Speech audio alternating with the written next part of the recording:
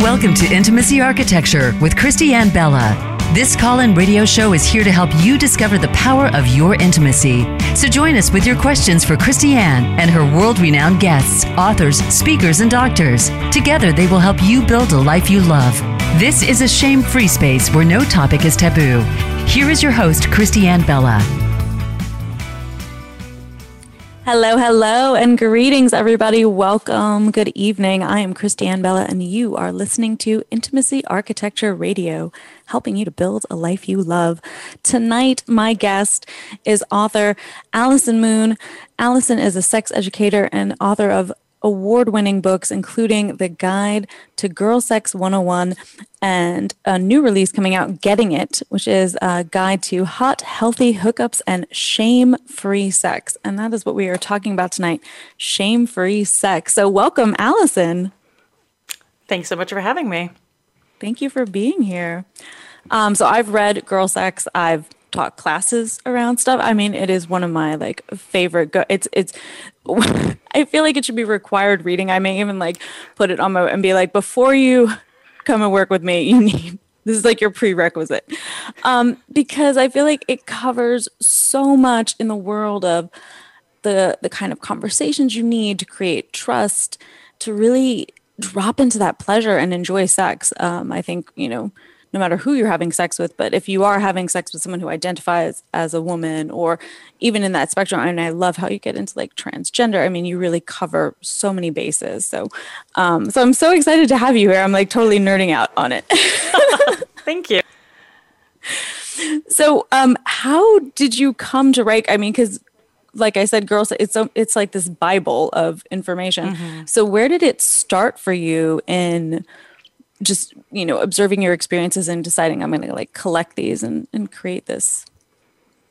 Sure. Well, Girl Sex 101 began as a workshop on the playa at Burning Man in, 2007, I think. I was part of a camp called Camp Beaverton for Wayward Girls, which is a camp for queer women.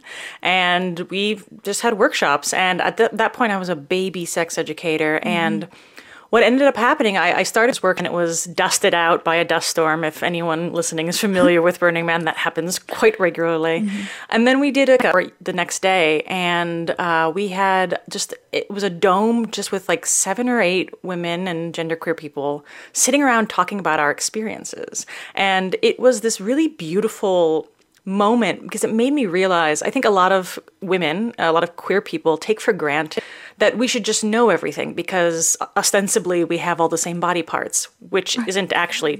But oftentimes we believe that, I should know this, right? And hanging out with other people who had sex with women, it made me just understand that that's actually not the case. Everybody's body is different. Everybody's put together differently. Even if you do have all the same parts, that doesn't mean that you like them touched in the same way.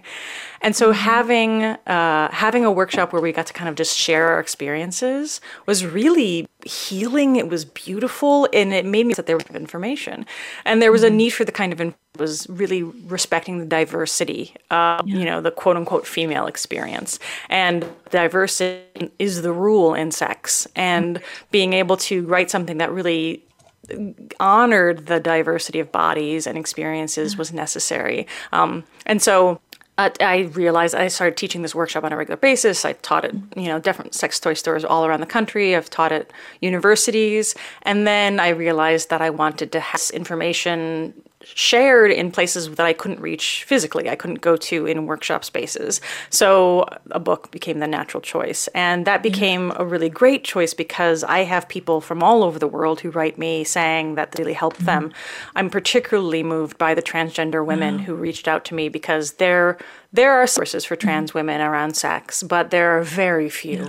And this being a comprehensive book that's about lesbian sex that includes, just unashamedly includes women with penises was very important to me. And I realized how important it was to women all over the world. And that made me feel that I had done the right thing for sure. Yeah.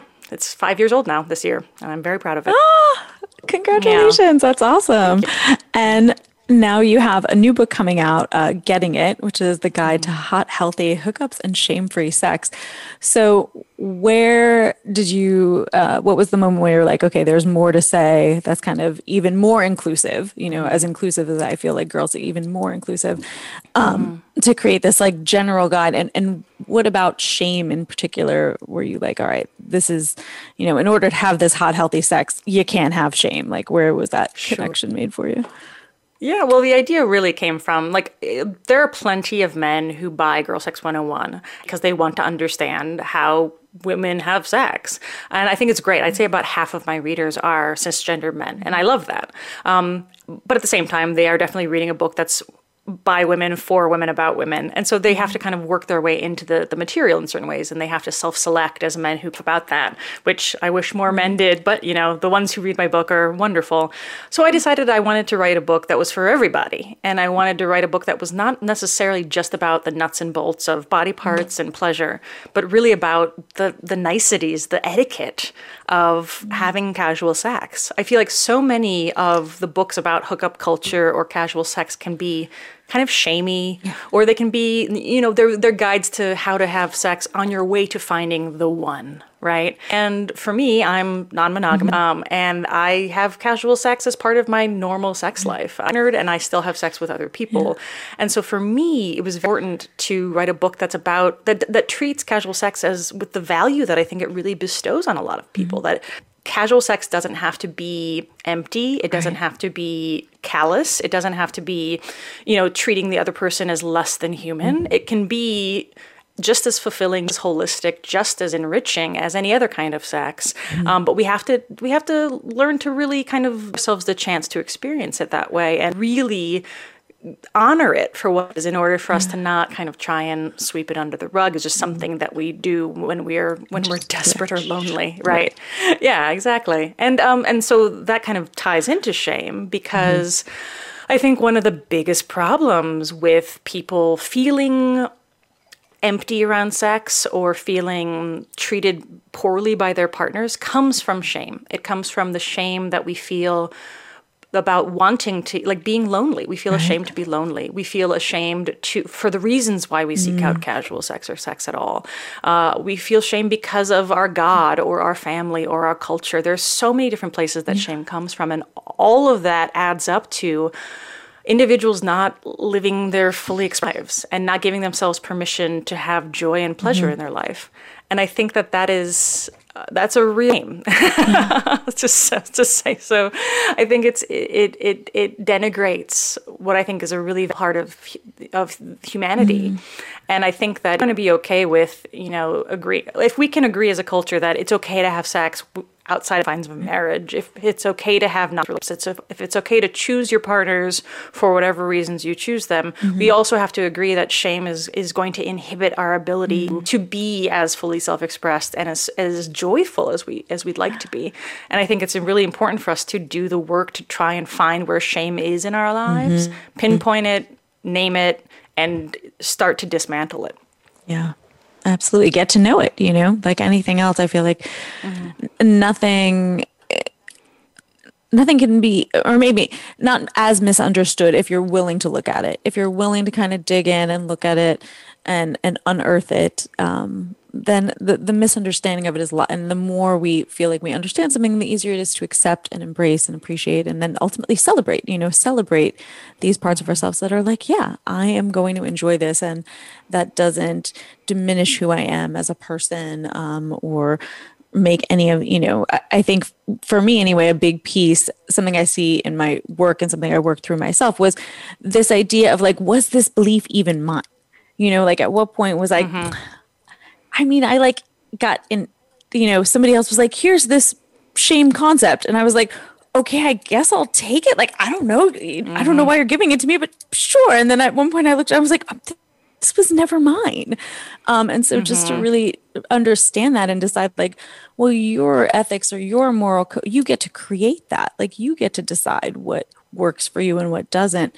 And, and put down things that don't fucking belong to you. I think you absolutely nailed it. Yeah. Yeah, exactly. I mean, it's this idea that these things are inherited, and some inherited from our parents, from our priests, from our politicians, but they come from somewhere, and they don't come intrinsically because we do not come out of the womb fearing our sexuality or fearing pleasure. Somebody teaches us to. We have plenty of evidence that fetuses even, self-pleasure in the womb, and somebody teaches us that that's wrong or private or shameful. Yeah. And I think it's really important for us to realize that's a gift that we can return. Yeah. Right? That's something that we do not have to keep. If it doesn't serve, if it looks bad on our mantle, we can go ahead and give it to Goodwill and walk away. I love that. I know. I'm a firm believer that the universe has the best exchange system, and you can return anything to the universe. And it just it's in the ethers, you're good, you're set, no receipt required. Just give it back. So I would love to talk a little bit about the idea, because for me, when I thought about, where were the moments in my life where shame showed up and stopped me from doing something I wanted to do. And it was the idea of being a slut was very much packaged into that. And so where do you see this reclaiming of, being a slut as this positive indication, kind of tied in with this release of shame and really giving yourself permission to have pleasure? Yeah, I mean, I think that slut is a word that some people can reclaim, but based on their comfort with it. I certainly don't think that everybody has to claim that word. It is very loaded. I think like any sort of idea of reclamation, it's really up to you and what kind of power that you want to let that word imbue. I think that to choose that is to really kind of choose baggage and acknowledge the baggage and say, I defy this baggage. I refuse to let this baggage define me. And I think that that's a really powerful choice. I think that, when we hear these words, especially in casual culture, we notice the power sometimes. Because, for instance, I identify as queer, and I went back to my parents' house for, Christmas back in the before times when we could see each other for the holidays. And I had a bunch of friends over for the holiday. And I just casually mentioned, it's a book about Girl Sex 101. It's a book about queer women for queer women. And the woman I was talking to, I could see her spine got a little straighter and she got a little nervous because she wanted to engage with me in this conversation. She wasn't afraid of me or what I was saying, but you could see that she was afraid to interact with the word. She didn't want to say queer. It's not a word that she should say based on her own cultural upbringing. And in her world, it's still very much a slur. And I totally value the history of the word for a lot of people. And I've chosen to reclaim it for that reason. For the word slut, I think a lot of people choose to reclaim it for a lot of different reasons. In the past, I've said that I'm a selective slut, which is to say, I have had sex with people I've known for less than 10 minutes. But those people were really special. I also know plenty of people who are, less selective sluts, and that's also great. I think that the way I see a lot of people reclaiming the word slut is, a lot of men claiming it, which I think is great because I think it helps de-gender the word, which has almost always been very gendered in the past. Right. But I think that the way I see people, it's that this idea that pleasure is good and that that sexual pleasure is a good thing. And I think Dossie Easton in Ethical Slut, Hardy, her co-writer in The Ethical Slut, talked about that, this notion that pleasure is good for you and that sexual pleasure is a good thing in this world. Yeah. And just if that makes you a slut, then okay, so be it.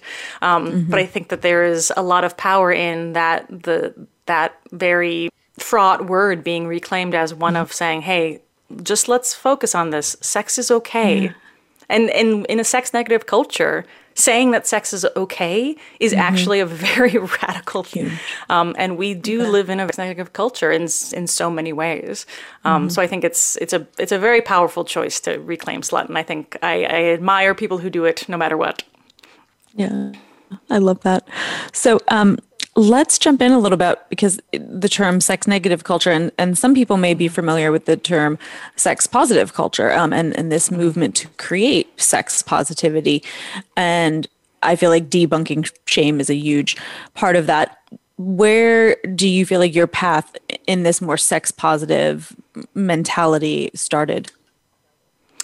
My history is I'm very grateful to have had parents who very much wanted me to have my own sovereignty, my own bodily sovereignty, which is something that a lot of people don't get. So from a young age, I knew that my body was mine and that nobody got to tell me what to do with it.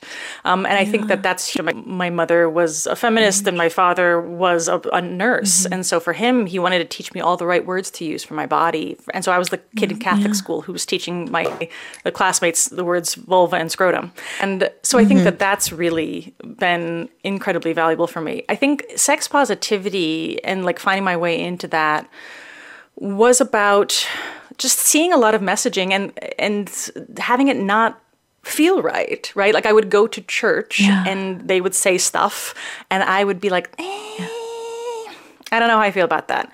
I would go to, in sex ed class, they taught us that abstinence was the best choice and that if you had sex with somebody before you got married, you were devaluing yourself.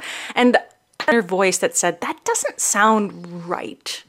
And maybe it's because of my good parenting or, healthy upbringing, but ultimately sex positivity came from just a ability to question the narrative and really see the sex negative comment for the weak sauce that they were.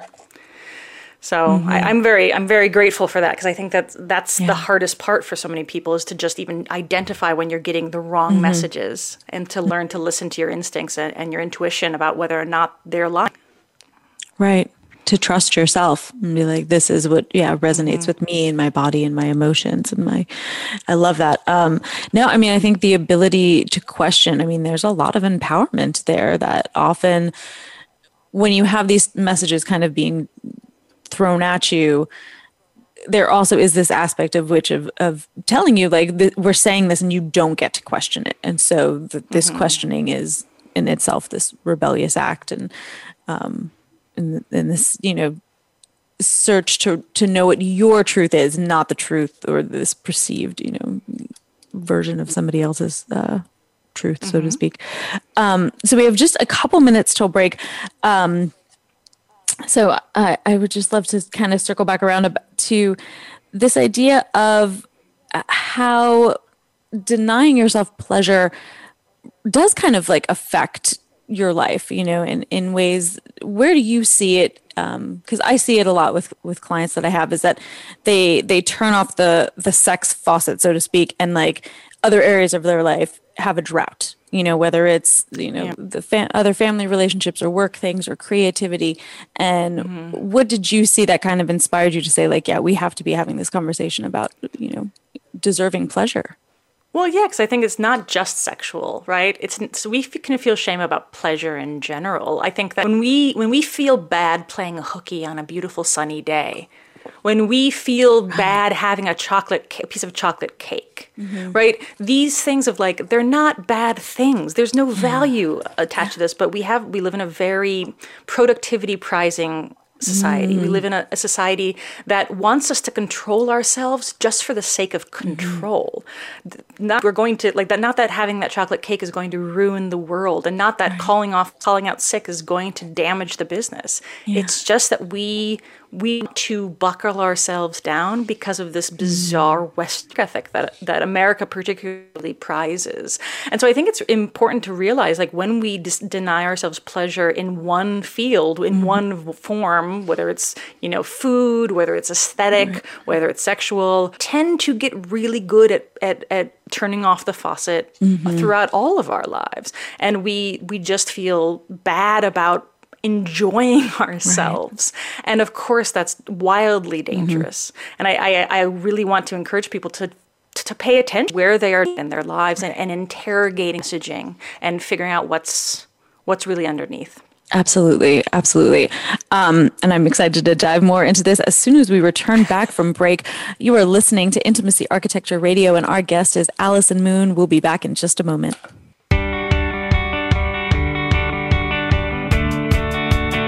Become our friend on Facebook. Post your thoughts about our shows and network on our timeline. Visit Facebook.com/Voice America. The holidays are just around the corner. Do you want to go through another round of fighting and avoiding your family? Or are you ready to build the life you love? Intimacy Architecture is here to help with our Relationship Reset program, which combines individual and partner sessions. Learn communication techniques, self-awareness, and shift your approach to connection so you can restore trust and enjoy healthy relationships with those close to you. Visit intimacyarchitect.com to enroll. Find out what's happening on the Voice America Talk Radio Network by keeping up with us on Twitter. You can find us at Voice America TRN.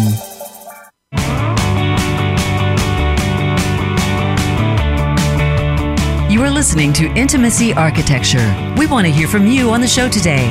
Call in to 1-866-472-5788. You know there's a question you have or something on your mind. That's 1-866-472-5788. Feeling shy? That's okay.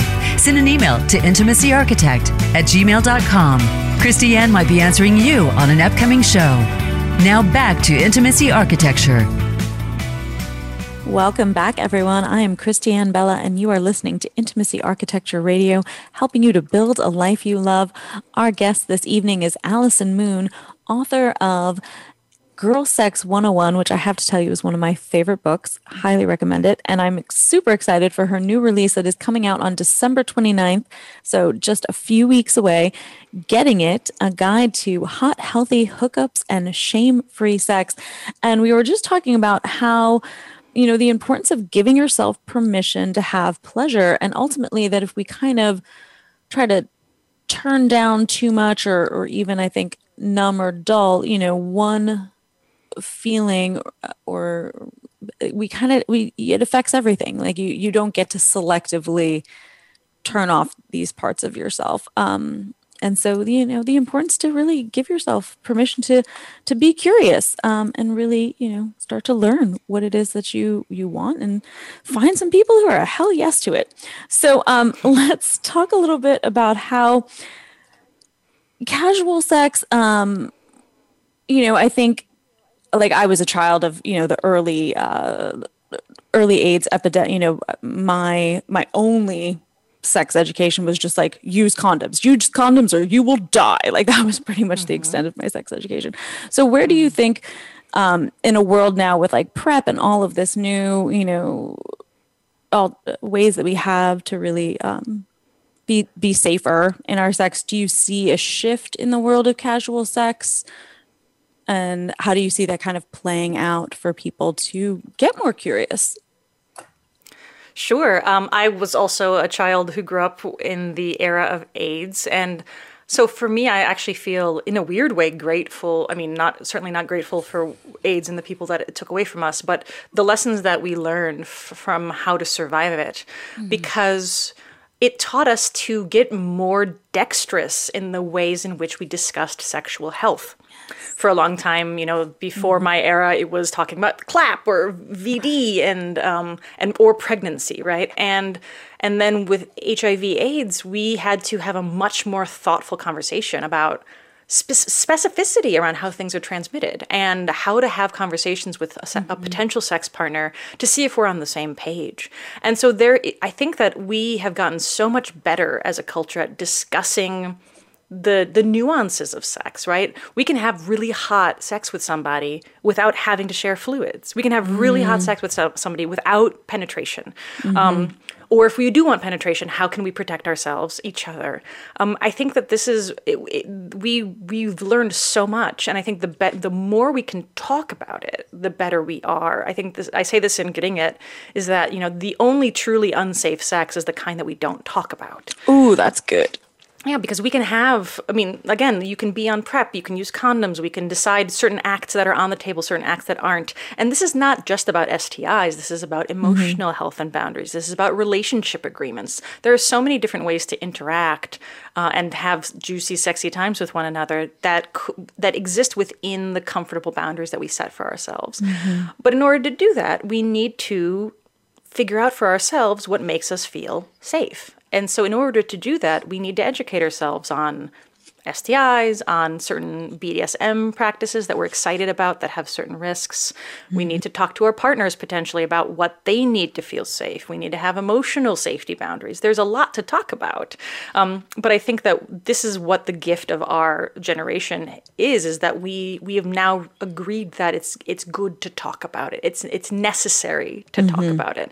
And you can talk about it in advance on Tinder or Grindr before you meet up, or you can talk about it over dessert before you're heading back to their house. But we do need to talk about it. And again, especially in this very, very difficult time around communicable disease, I find that sex nerds, people like us, are better equipped to talk about COVID because we're already used to talking to each other about emotional and physical safety boundaries because we're doing it all the time anyway. And so I think, this idea that casual sex is removed from these things is actually the opposite. I think that I'm sure you've talked to people about this, that like the people who have the best sexual health practices tend to be porn stars, tend to be sex workers, right? Because it's in their best interest to make sure that everyone is healthy, and so they get tested regularly and they talk about it, and they're just on top of it in a way that the average person is not.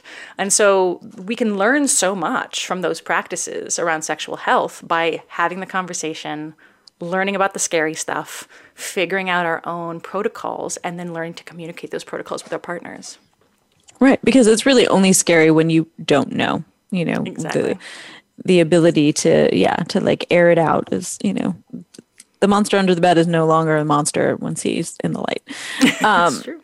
Yeah, I'm a big advocate of like, if we can't talk about it, we are not doing it. Like, if you're like, it's awkward or it feels weird, I'm like, yeah, then you're not ready to to go there. Well, it's a great vetting tool too. Like, if you can share if you can share your safer sex needs and your sex partner can't or shames you for them, that's a great moment to realize, do I want to be sharing my body with this person anyway? And again, like, that doesn't mean that everybody has to be, sex nerds to max to be able to enjoy a good sex life, but it's how they show up for the conversation. Are they curious, or do they shut you down? Do they want to figure out what other options that where you can play together, or are they only interested in their way or the highway? These are the things that you want to use to vet your potential sex partners, because those are the people, like the ones who are showing up for the conversation, even if they're nervous or confused or underinformed. If they're still showing up with curiosity and compassion, those are the people that are probably going to be able to show up for you as a wholly sexual person, not just the, oh no, the condom slipped kind of conversation. Right. Yeah. It's so important, I think, to the trying, like you said, like you don't have to know everything. It's just the willingness to be there, to listen, and to really dig in a little bit and see like, okay, yeah, what does make me feel safer? And, a big thing I advocate for is it's a wide scope. It isn't just like, are we using a condom or not? It's, do I need the door locked? Do I need certain lights on? Do I need to know if your roommate's coming home? Like, really getting into like what creates a space of comfort for you, and how can you, be respectful of what other people's needs are. So let's jump a little bit into queer sex, because this is something I've kind of heard and certainly feel in my own personal experience, is that there is a degree to which I think exploring outside of the heteronorms teaches you or provides you with more options than what are, I guess, the typical default of penetration and what most people think of as sex is like penis and vagina.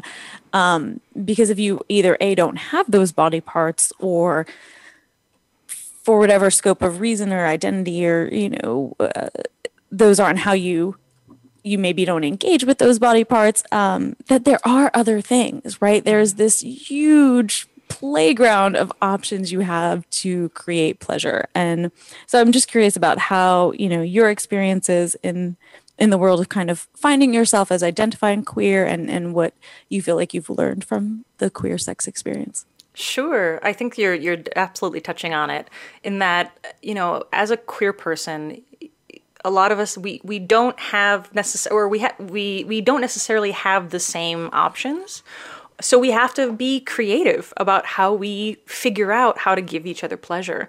The defaults are so pervasive, though, and so I think that there's this idea that sex is penis and vagina, and anything else than that is other, strange, or just foreplay.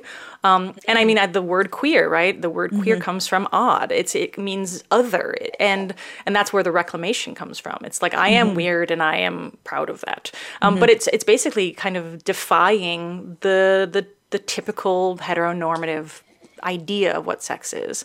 So I think that queerness is a gift to everyone, to give ourselves a moment to really engage with the other person or people as other people and as humans that have different interests. And again, like, I've been with so many different women, and what I love about it is that every time I'm with a different woman, like, I love that even though, again, we're packing the same stuff in our panties most of the time, it doesn't mean that we like the same thing at all. My ex-girlfriend and I used to just laugh about it because we couldn't be more different in the way we liked our bodies touched.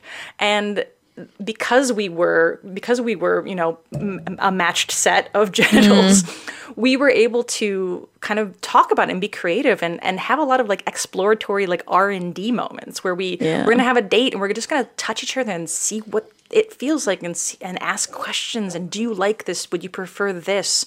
And it gets you out of that very strict kind of railway line of having to go from one thing to another, and there's no possible creativity.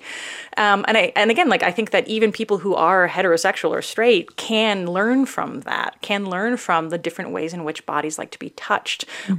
Even a straight person who's been with, multiple partners, you'll probably find that your ex does not like the same thing as your current, does not like the same thing as the next person that you date. Right. And the more flexible that you can be, the better off that you are. And I think that that's just a good lesson for life, just to learn to talk to work with the person who's in front of or behind you or above you, not necessarily your ideas of how they should behave. Yeah. And that's really important, especially as we age. Should we all be so lucky as to age, we're going to find that our bodies are different. How we liked our genitals touched when we were 17 is not going to be the same, most likely, as when we're 57.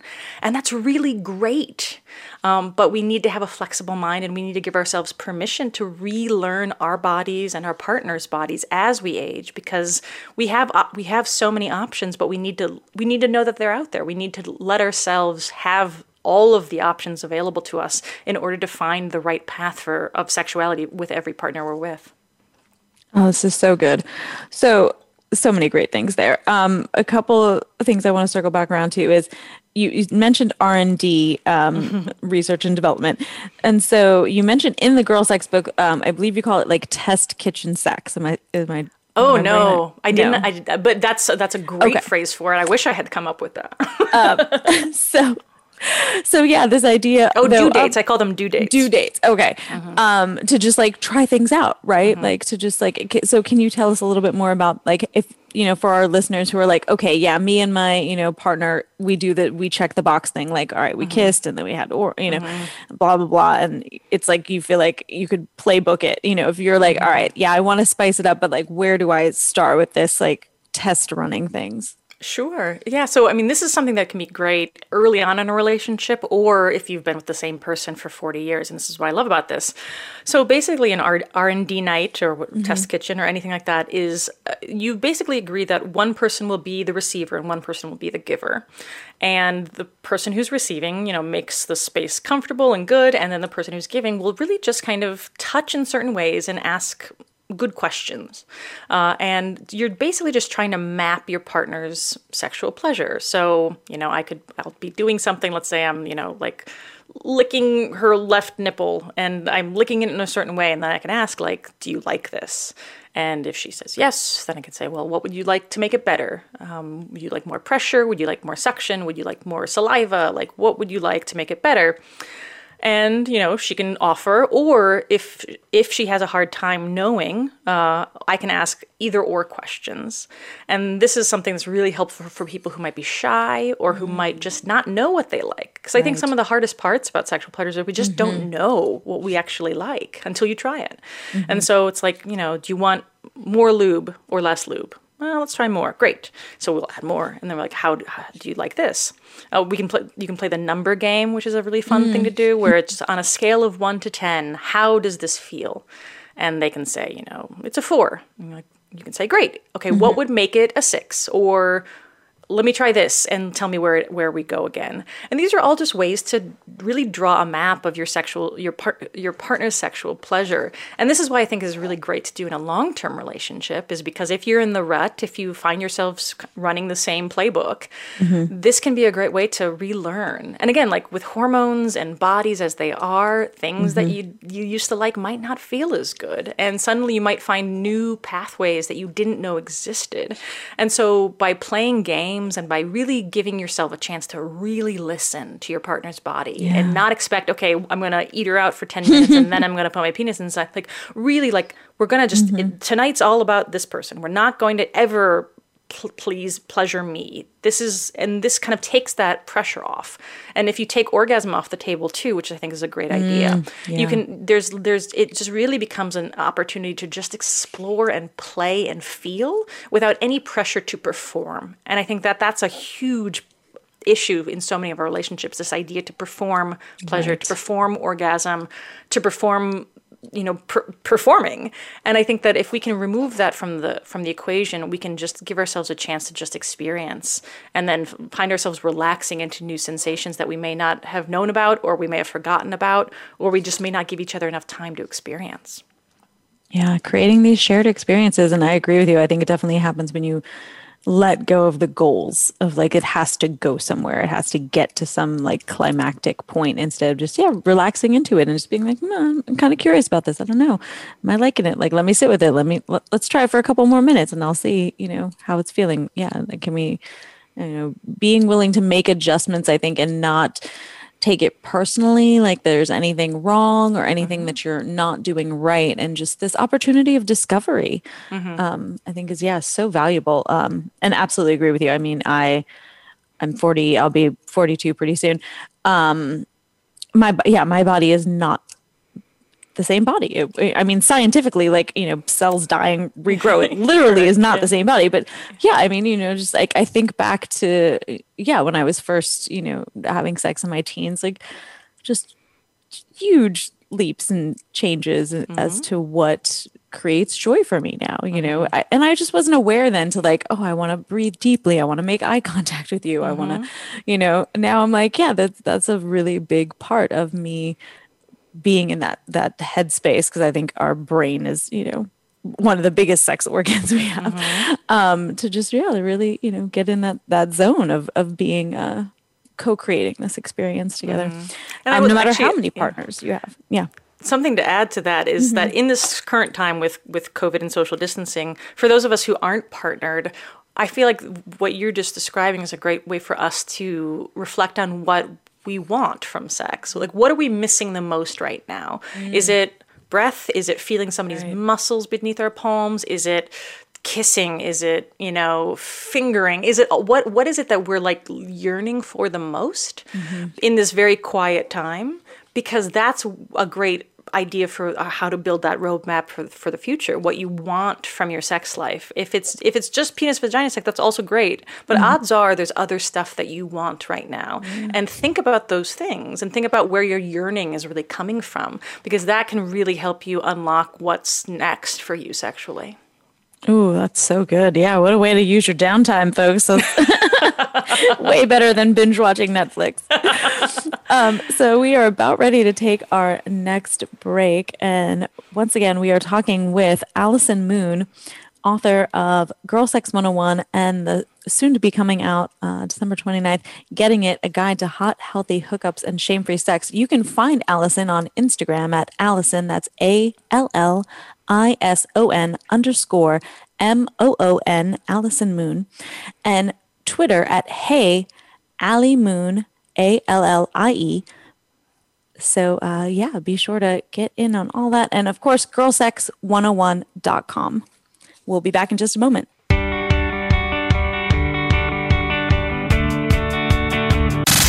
Have you friended us on Facebook yet? Why not? Just go to facebook.com/Voice America or search for the keywords Voice America. Once you are part of our Facebook network, you'll receive daily messages about what's happening with our shows, this week's featured guests, and new happenings at the Voice America Talk Radio Network. And you can add your voice to the always active discussions on our timeline. Just go to facebook.com/Voice America or search for Voice America. The holidays are just around the corner. Do you want to go through another round of fighting and avoiding your family? Or are you ready to build the life you love? Intimacy Architecture is here to help with our Relationship Reset program, which combines individual and partner sessions. Learn communication techniques, self-awareness, and shift your approach to connection so you can restore trust and enjoy healthy relationships with those close to you. Visit intimacyarchitect.com to enroll. Get the news on our shows and other happenings by following us on Twitter. Find us at Voice America TRN or twitter.com/Voice America TRN.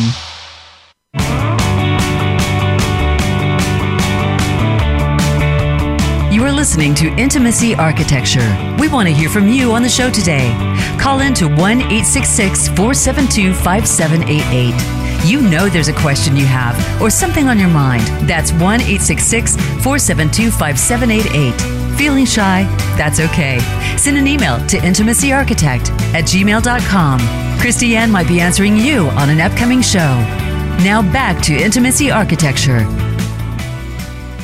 Welcome back, everyone. We are talking to Allison Moon here on Intimacy Architecture Radio, and we were just chatting about, how to really be in that space of curiosity and exploration, and be willing to get to know yourself and your partner all over again, or partners, if the case may be. And so you are also in a, do you use the term poly or open relationship? I know like everyone has their, like for me, I use ethical non-monogamy or open relationship, but how do you term your relationship status? Yeah, I usually say that I'm non-monogamous or in an open relationship. Yeah. Polyamory that term doesn't bother me, although I think that, it doesn't work as well for me because I feel like it's often an identity label and I don't identify as polyamorous. I am in an open relationship, if that makes sense. Yeah, no, absolutely. So how did you discover that non-monogamy was the path for you? Oh gosh. Yeah. Young, actually. I found myself fantasizing when I was young about having two husbands, like young. And it didn't even occur to me that was weird. And then I remember seeing an ad. I was in high school at the time. I saw an ad for, I don't even know what it was, Banana Republic or something. And it was three models. It was a woman and two men.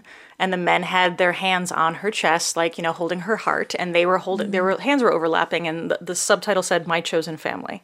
And I had a lightning bolt moment of hit with recognition, like, yes, this is what I want. And it was a weird recognition because that just wasn't something I saw anywhere. And so, of course, I started watching every movie that had anything to do with polyamory. And then when I was in college, I was dating a boy and I started falling for his best friend. And the three of us had just a very easy kind of relationship because there was just no weird possession. It was just that we all loved each other. Yeah. And of course, as college relationships go, it did not last very long, but it was really nice while it lasted. And I found myself really just kind of attracted to that on the regular. And then I came out as queer and I started dating mostly women. But I never really lost my desire to be with a man who wanted to be with other men. I actually I liked the idea of being partner to a bisexual man, and then of course I fell in love with a bisexual man, and so now and while I do not have a triad, we're very happily non-monogamous. We've been together for 15 years now, and it's always been something that's been natural for me. Every partner I've ever been with as an adult, we always negotiated some form of openness, just because it worked well for us. And that doesn't mean that, jealousy didn't happen or bad scheduling didn't happen, but ultimately it was always the right choice. And I was very happy to find partners who got it. And then, and now I have a very normal looking relationship from the outside. We live in the suburbs and we have a house and it's just the two of us. But, we often have lovers. I mean, in the before times, we often had lovers come over and stay. And, my partner travels a lot for work and I travel a lot for work. And so we would see our lovers when we were on the road. And that's always been how it has been. And I'm really lucky that it was such again, kind of a natural thing from a young age that I was able to realize and start to find. But it took me a while to find other people who could feel that way. I think that, I got shamed for it in high school and it took me a while to find it. And I'm very happy that I learned the word polyamory, which made it much easier to find people. And then the internet happened and it made it just easier to find communities.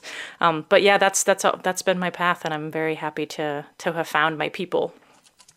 Yeah, I love what you said about bad scheduling because that is like, I feel like, what are the keys? It's like good calendaring and communication are really, vital. Like sex is like probably pretty low, at least in my world, on the totem pole of like what it takes to make a non-monogamous relationship work. It's like, it's all about like calendaring and communication. Yeah, and like the emotional stuff is the emotional problems are real, just like for monogamous people. But the logistical stuff is the hardest part a lot of the times, and it's funny because it's the least glamorous possible thing. People think of it as like a nonstop orgy, and sometimes it can feel that way. But most of the time, it's definitely more of a Google Calendar will save the day. Yeah.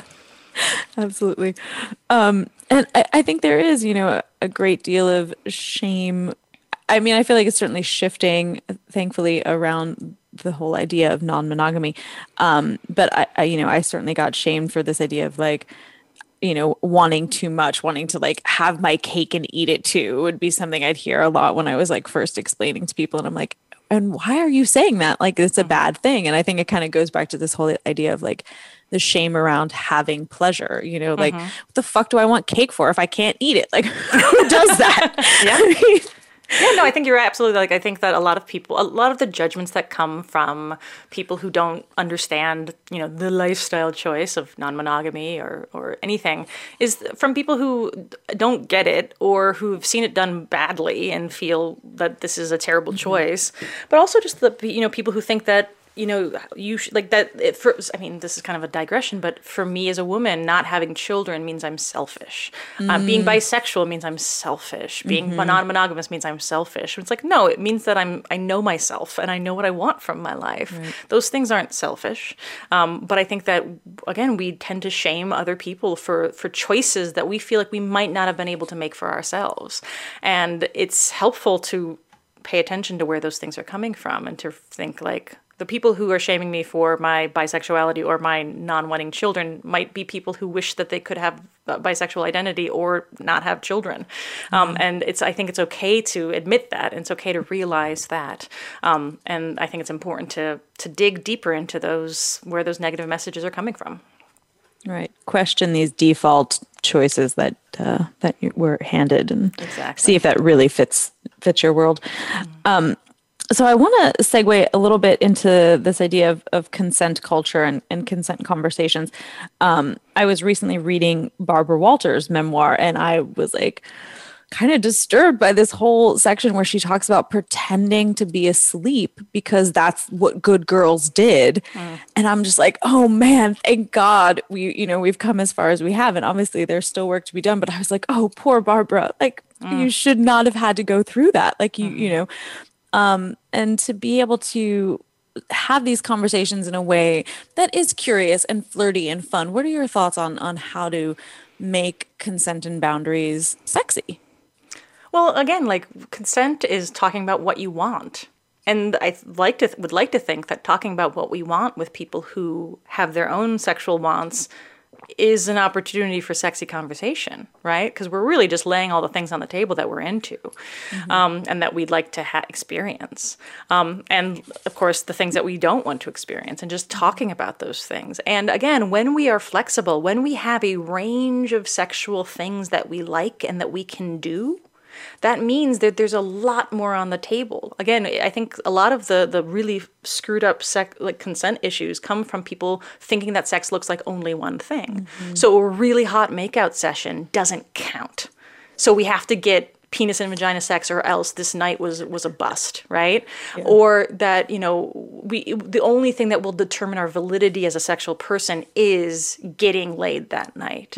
And when we separate ourselves from that narrative, and when we're able to consider other options, and consider other options for success, and consider other ways of getting validated sexually, and consider other ways of enjoying somebody's body, we have so many more places to meet. And those places can be incredibly sexy. Yeah. So, of course, consent is not just sexy. Consent is essential. But consent can also be incredibly sexy. We can talk about it in terms of like what turns us on, what we want, what I can't wait to do with you when we get home tonight. Like, how is that conversation not sexy? Like, I think that it's so many opportunities for just negotiating for the fun stuff. I think one of the things that I talk about in Getting It, and this might be one of the most controversial parts of the book, is that we talk about enthusiastic consent as though it's this magic bullet against rape culture, right? And I think it's important to understand that, yes, enthusiasm is a really great idea around how to determine whether or not something is consensual. However, enthusiastic consent isn't the whole thing, because it's not just no means no and yes means yes. It's that we can have our own reasons for engaging with sex with somebody. And those reasons don't have to be the same as the other person's reasons. We just have to name them and know what they are and own them. And so, if you are in the closet, it can be very hard to have enthusiastic consent because you're nervous or you're ashamed of your orientation. That doesn't mean that you're not consenting to the sex, right? Yeah. If you're engaging in sex work, you might not be enjoying the sex, but you really enjoy paying your rent. So that's also where enthusiastic consent is a little bit weak. Yeah. I think that we have to just really be willing to own our reasons and take responsibility for our choices. And that's where I think the real room for consent really becomes interesting and fun, because now we're like, okay, where are we meeting in the middle, regardless of our reasons? What do we want to experience together that can be fruitful and engaging in a way that feels and makes us both leave the experience feeling better. And those can be different reasons, but we just need to know what they are. Oh, so good. Yes. I mean, because it's creating trust, it's trust in yourself, the ability to express yourself, to be aware, and then trusting also, that your partner is doing the same thing. So if everyone's taking care of themselves, then you can really be in that pleasurable moment. And yeah, I mean, I just think there's nothing sexier than somebody who knows what they want, and is willing to say like, this is where I'm at. So we just have a couple minutes left. I want to be sure we get all the info to everybody so they can find you, because this Getting It book, I mean, I'm sure it's going to be awesome. I'm definitely on the pre-order list already. And if you're not a reader and you want to listen to it, it will be also out in audio. So you can pre-order the audio, all that good stuff on Amazon. And you can also get it direct through your website as well, which is girlsex101. That's the number 101.com/getting it. Getting It is a guide to hot, healthy hookups and shame-free sex. I think you've gotten some great tips here tonight about how to have shame-free sex and good conversations about sex. Thank you so much for that, Allison. I really appreciate it. Thank you. Yeah. So any closing thoughts? Any last takeaway you want to give our listeners? Well, I mean, I think that just to say that, in Getting It and just in general, like I consider casual sex to be sex that is about sex for sex's sake, sex that affirms our sexual identities and really just kind of celebrates sexuality as itself. It doesn't have to be cheap. It doesn't have to be, wham, bam, thank you, ma'am, although it certainly can be if you want it to be. But I think that the most important thing I teach all of my students about, and I try and impart in the world, is that just try and give yourself permission to dig into your reasons and dig into your shame and just approach yourself with curiosity and compassion. and just really give yourself the chance to explore yourself like you would a person you have a massive crush on. You want to learn everything you can about that person. You want to understand them and what makes them tick. You want to spend a lot of time with them. And I think it would behoove everyone to give ourselves that same interest and curiosity, and to take stock of what excites us, and to approach our turn-ons with curiosity, and to interrogate why we like a certain kind of porn, or why we're attracted to certain kinds of partners. And from a place of just trying to explore and understand ourselves, because that's a really great starting place for either learning about your sexuality in the first place, or relearning about it, decades after you started having sex for the first time, because it's never too late. I've had students come into my classes who are in their 80s, who had never had orgasms before, never was with somebody of the same gender before, and they're making up for lost time. And so I think that there's certainly no age limit on casual sex, on sexual exploration. I think that this is a lifelong thing for all of us, and we should all be so lucky as to give ourselves permission to try it. Oh, so good. Yes. I mean, we're all here because of sex. So absolutely, always keep exploring and enjoying your sex life. Well, thank you again for being here. Our guest this evening has been Allison Moon. You can find her on Instagram at Allison, ALLISON_Moon, and on Twitter at Hey Allie, ALLIE Moon. Book is coming out on December 29th. Getting it, highly recommend it. Thank you for being here again, Allison. Have a great evening. Thank you all for listening. Thank you. Bye.